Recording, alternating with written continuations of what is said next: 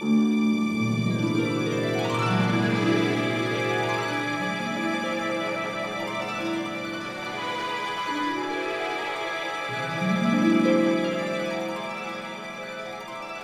Fredrik Gertten, and I'm the filmmaker. And I'm Leilani Farha, and I'm the advocate. Leilani, this is the Pushback Talk Summer Series. It is. I can hear the waves, the beach. Yes.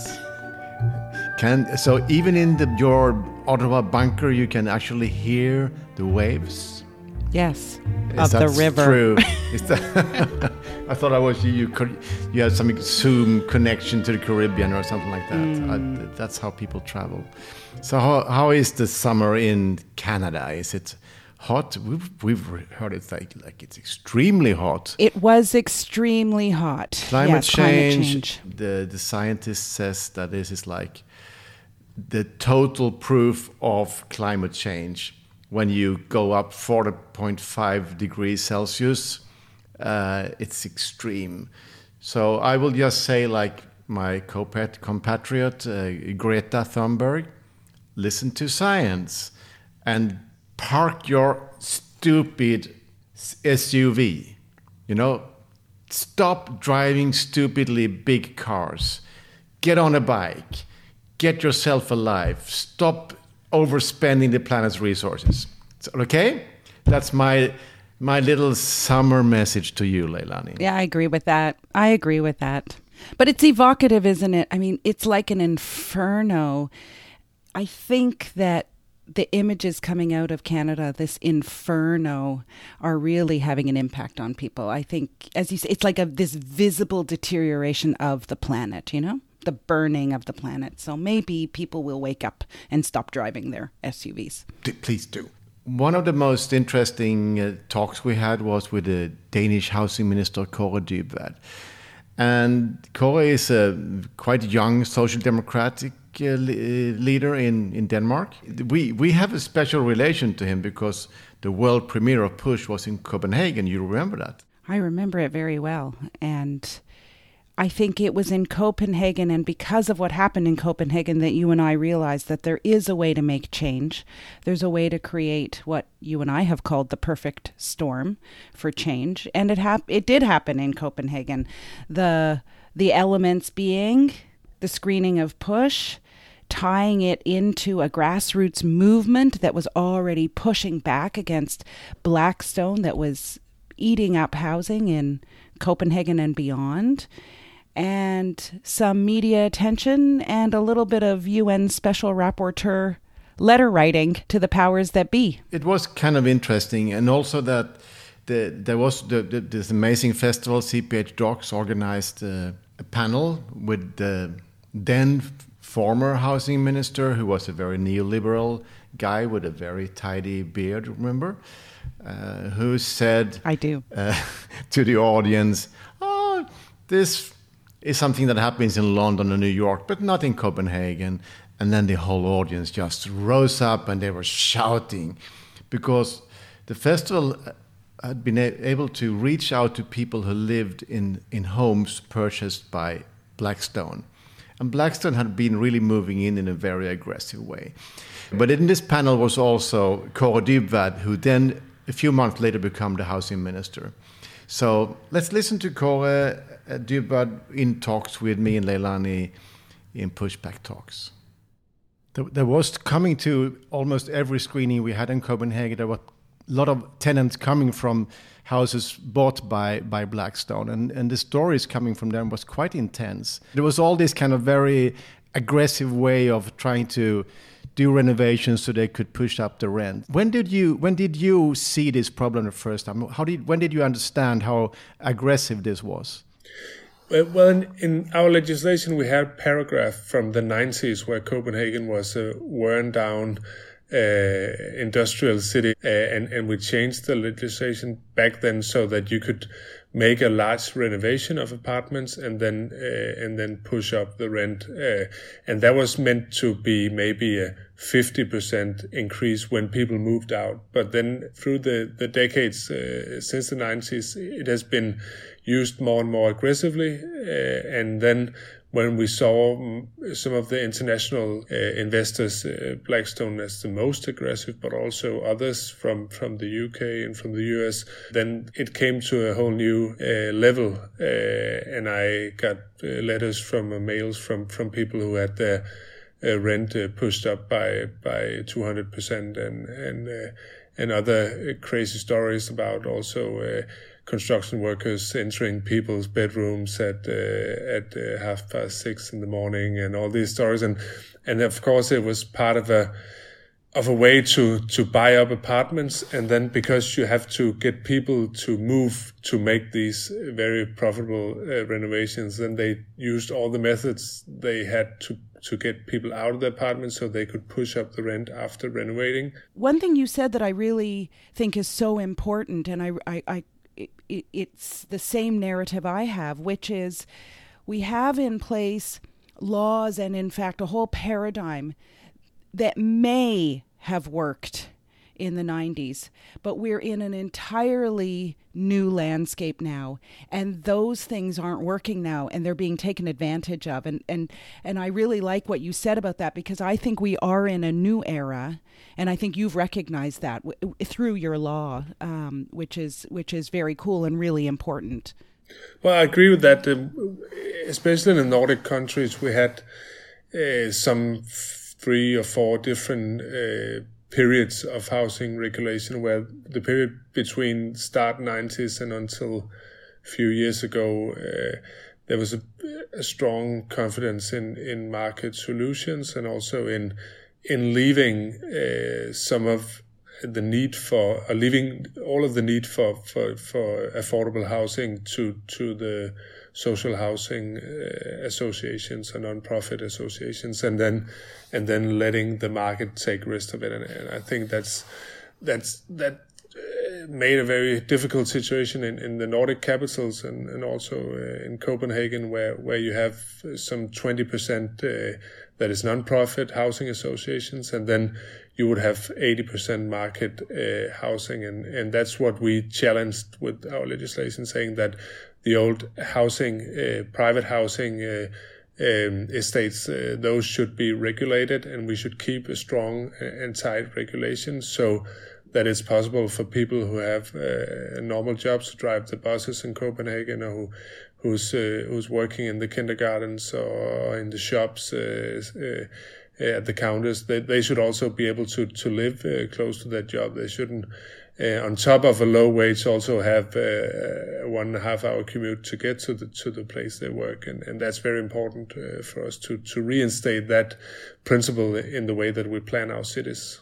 So, I've checked you. You were 34 when you were in the panel. You're 36 now. So you're also kind of closer to that generation who is not so safe, because the older generation must sit a little bit safer. So do you think that also you have closer to, when your passion in this is also connected to that yourself is also in this kind of stage of life where you need to get into the housing market, and suddenly it's not that easy anymore? Well, I think that for my generation of people who are born in the 80s, there's another view on how housing market and urban development goes and how it works. When we go back a few decades, then there was a very strong emphasis on development and how to turn around cities who were maybe, especially the inner parts of the cities, were challenged by urban decay, or how you say, and I think that for my generation, we'd more had a much more skeptical view on the whole bank loan and expensive housing and the financial crisis and how it worked together with and crashed in 2008, and especially in Denmark, but also many other European countries. We've seen severe consequences from that, and people losing their houses, losing their jobs, and banks going bankrupt because they made all these crazy investments. And I think it's been part of the upbringing that we had, and the way we view urban development is also is also influenced by those experiences in the financial crisis, and I think that's why people have a much more strong support for demanding a non-profit housing in urban development, and for keeping old cheap private apartments regulated, and for keeping prices down on co-op housing, which is also a very large part of Copenhagen housing, as in Sweden also. And we're fighting a very strong or fierce battle to keep those housing prices somewhat low. It's still very expensive, but to keep a large part of the middle class into the group that can actually buy their own house in one way or the other, and to ensure that those who can't, they have the possibility to move into non-profit apartments. For some reason, it's become a radical idea that people who make our cities work should actually live in those cities. I mean, how that's become radical, I don't know. While there may not be the right to the city, there may not be a human right to live in city center, there is a human right to remain in a unit that you're living in and to not be costed out of your unit and basically forced out by escalating prices. That is a human right, because affordability is a key component of the right to housing. And so enacting legislation to protect that, the ability of people to stay in their homes, is super important and is consistent with the right to housing. That's what I argued. When you entered into the government 2 years ago, the letters from Leilani about Blackstone landed on your table to answer. And you were one of the ones who actually did the work. What did you think when you saw those letters? Well, I think that it is a very important focus to have in all of cities around the world where people are getting pushed out, and we ran to that election on some of the issues that you brought up in your film, and that was debated around also in Copenhagen, both because of your film, but also because of the new players on the Copenhagen housing market, especially Blackstone, and so that was in line with what I thought, and I think also I answered it. I don't remember exactly what I wrote in that answer, but I think we did, and we were working at that time in making a proposal for legislation that was strong enough to push out or to make some of the most aggressive investors stay away from Denmark, and also to send a warning to some of, we still have many Danish, especially pension funds, and also many Scandinavian investors, big Swedish and Norwegian housing asset managers who are in Copenhagen, but also to send a warning to them that if you misuse some of this legislation, which is not, it's not detailed into every small sentence, so you can always find some ways to, if you care so little about people who live in the apartments, you can find a way to make fast money on it. So that was the double side of that legislation, and that was what we were preparing at the time when I answered the letter from you. And then you started up a parliamentary committee straight off. That was almost your first move. Yeah, we did that before the election. We forced, because of the debate, we managed to get the former government to put down that committee also, because they wanted to not have that debate, but there were three experts who were making a strong case or analysis on the situation with this specific paragraph, and what they concluded was that usually they double the rent in our capital area. When people move out, some new tenant move in, then the rent is typically doubled. And of course, we could see when we have some 75,000 of these regulated cheap apartments left that is not yet been renovated, then it would be a matter of 7 or 8 years before they would all be at a whole different level of rent, and we needed to move relatively fast to get that, to change that development. And we saw also, we had some other people looking at the prices of the property in Denmark and in Copenhagen especially, and we saw that in 5 years they doubled the value. The prices they're trading them for were doubled in 5 years. So we could see that was something going on that wasn't sustainable in the long run, and not for the people who buy them, but especially not for the people who live in them, because they would be pushed out. Because what especially Blackstone did was that when they buy them, they put in the way they calculate the price, they put in an expectation of how many people they can get out of the apartment in the first 2 years, 5 years, whatever. And then because they expect to get people to move much quicker than other buyers, then they can calculate a higher price, and then they win, of course, and they buy the properties in the end. And that's what we wanted to stop. And I think we did manage to get an agreement that has stopped many of those more short-term speculators. But I'm wondering, Kåre, if you could take us through the legislation a little bit. Like, what does your legislation actually do? How did you manage this scenario through legislation? And what does it look like? Well, there's three main parts of it. There's one part that's strengthening tenants' rights.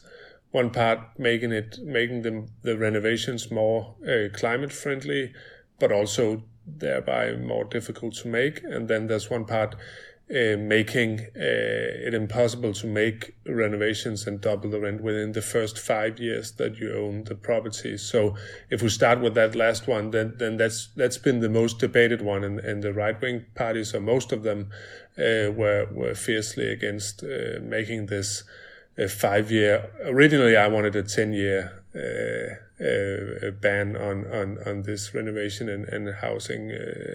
But what the compromise was, a 5-year period, and I think also that's going to work. What we've seen since we put that in is that the property prices has fallen about 8 to 12%, and that many of the well-known aggressive investors don't invest in Copenhagen anymore.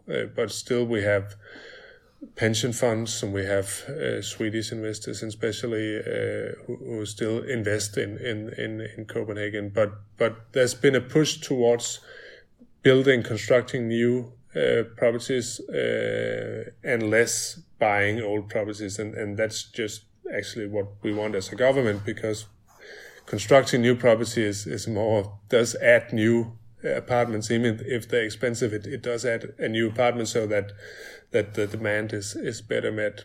So that's one part. That's a 5-year ban on making this rent increase. And then we strengthened tenants' rights by a series of new measures. One is that you can't offer people money to move out of the apartment. We saw a lot of tenants, and I heard a lot of people writing to me about how they tried to buy everyone out of the apartment, and people felt compelled to take the money and get out of the apartment. But in Copenhagen, even if you get 30,000 euros for moving out of your apartment, you can't buy anything with that money. So it does leave people without a home.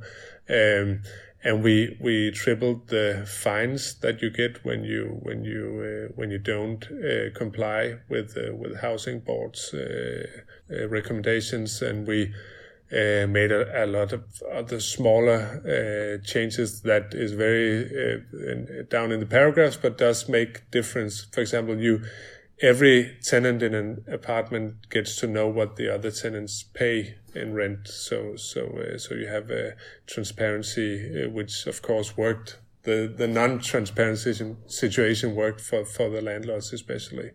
And then we made new demands on the climate standard, the energy standard of the building. So when they renovate, they have to use more of the money, most of the money on getting climate-friendly buildings, and of course that's also working for the tenants because it's pushing down the cost for heating the houses. So that's the three main parts, and especially the 5-year ban on housing increase after you buy an apartment. That's been very debated. Overall, their idea is to push up the value of the stock of the companies so they can sell them, because it's.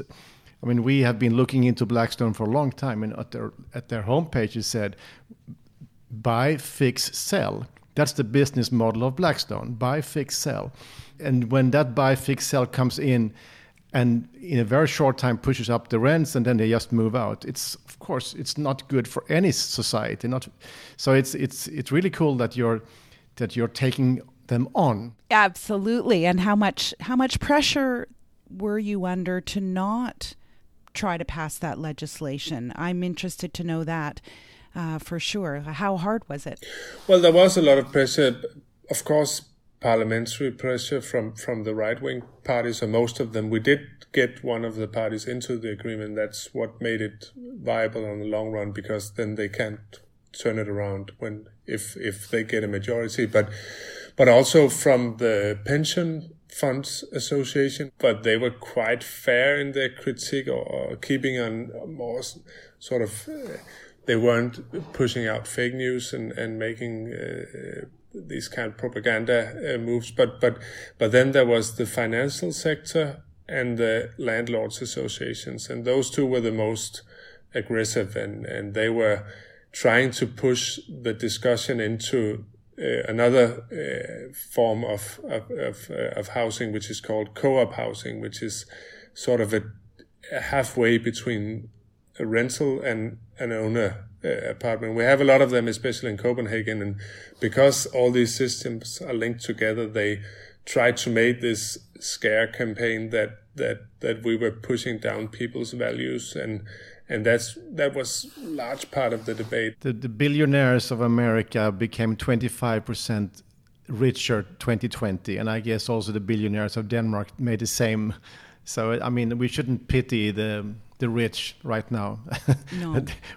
But one question that journalists always ask me when I'm saying that I agree with rent caps, or that I agree that rents shouldn't be raised, over periods of time, rent freezes, that sort of thing. They always say to me, well, won't that mean that landlords will let their buildings fall into disrepair because they can't recoup the cost of the repairs or renovations or upgrades?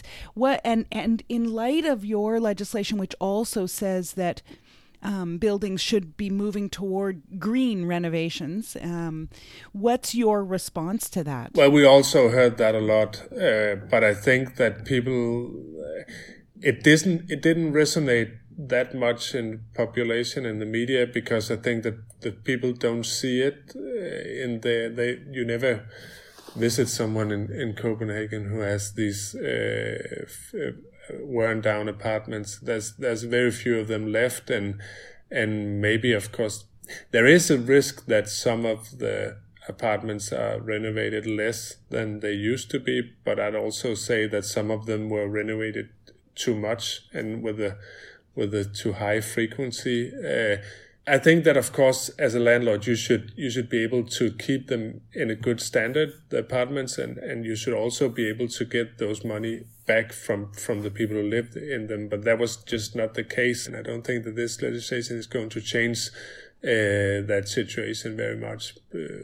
But then again, if you have some apartments that has a different level of maintenance than others, but you're able to live there, and you have a high energy standard, and you have the all the things you need in to live there, then I think that's maybe also part of a diverse housing market, that you don't need perfectly maintained and renovated apartments for all people. If you're a student, then you can live some years in something that is maybe a bit less maintenance. Yeah, good answer. Now I'm going to just quote you from now on when I'm asked by journalists. Do you feel that you have to repair the mistakes of former generations, kind of? Measuring at what changed in policy, I think we did make some mistakes in believing in knowledge economy and this vision about Europe being some place that would think a lot and design a lot, and then we would have produced everything in China, and if our toilet broke down, we would have some guy from Romania coming to fix it, and I think that whole knowledge economy, that vision of society was wrong because it emphasized people with long education and high salaries, and it sort of lost track of all the other people who needs to be there to make society viable and sustainable, and people driving the buses and the people in our hospitals and all the other, not only the doctors, but also those 90% of hospital staff that are not doctors, and I think we lost track of that vision of a society that has a place for everyone. And even if you don't take you don't go to college or take any other long education, then you still have a high wage and possibilities in your life. What we learned also for some part because of the corona pandemic and all these things going on is that you can actually put a lot more of how society develops and the policy that you make into the hands of politicians and make political decisions, not push it to the EU or push it to the market or push the decisions everywhere else around. And I think that the notion that politicians make political decisions and we are responsible for those, I think it's been giving a lot more room in the past 2 or 3 years, at least with the people I discuss from the Social Democrats around Europe. So what is your advice to your colleagues in the rest of Europe? I think that people should be aware that there are very strong interests at stake, especially for, as I mentioned, the financial sector was very skeptical of our proposal, and you're getting in a fight with some of the big players in traditional politics. But I think that when we discussed it also in the government, I think we always had the view in it that we were proposing legislation that most Danes agreed in, and we think one thing is that we thought it was the right thing to do, and that's why we started it. But also that most people agreed with us. Also, people who vote for center-right parties, they also thought that Blackstone and the representatives they had in Denmark were going too far. So I think that's very important to remember that most people see the reason behind having cities where all sorts of people can live, no matter how much you earn, and most people see reason in not making fast profits on buying and selling property, because well, I think at least in the Nordic countries, but also maybe in most of Europe, we have this one notion from the social democratic and workers movement that you should always push society towards earning more on your work and earning less on owning money. So if we could do that slowly but gradually, I think that would be a strong positive force. And I think that restricting fast money on property is one tool to get there. So Leilani, this was Kåre Dybvad, the Danish housing minister, who actually said that push was a part of making a legislation come through in Denmark. It's kind of cool, isn't it? I think it's very cool. I really love this episode because I think we have to reflect on the fact that here we have a national level government, a minister, recognizing his role and the government's role in pushing back against the big actors like Blackstone. Not so many politicians have had the courage to do that. And this is a good reminder that it is possible. And also this kind of, that is now almost a revolutionary sentence to say also a bus driver has a right to live in the center of a big city, which is like, I mean, come on, bus drivers have always been living in big cities, but suddenly they can't afford it. So it is interesting. It says something about where we are at our times in history in some way. Leilani, un plaisir to have you on the summer season, la session d'été de Pushback Talks. You're really becoming a Frenchman. I really identify you as a Swede, sometimes a man of the world, but now also a Frenchman. Okay, how do we ¿Cómo financiamos este podcast? Well, we don't really finance the podcast, but we have a growing number of Patreons who give us just a small amount of money every month by subscribing to the Patreon account for Pushback Talks. And it helps, right? Every little bit helps. Leilani, enjoy your summer day. Thanks. You too, Fredrik. Thank you. See you soon. Bye. Pushback Talks is produced by WG Film. To watch Push, visit pushthefilm.com. You can also support us by becoming a Patreon at patreon.com/pushbacktalks. Thank you so much for listening, and we'll see you again next week.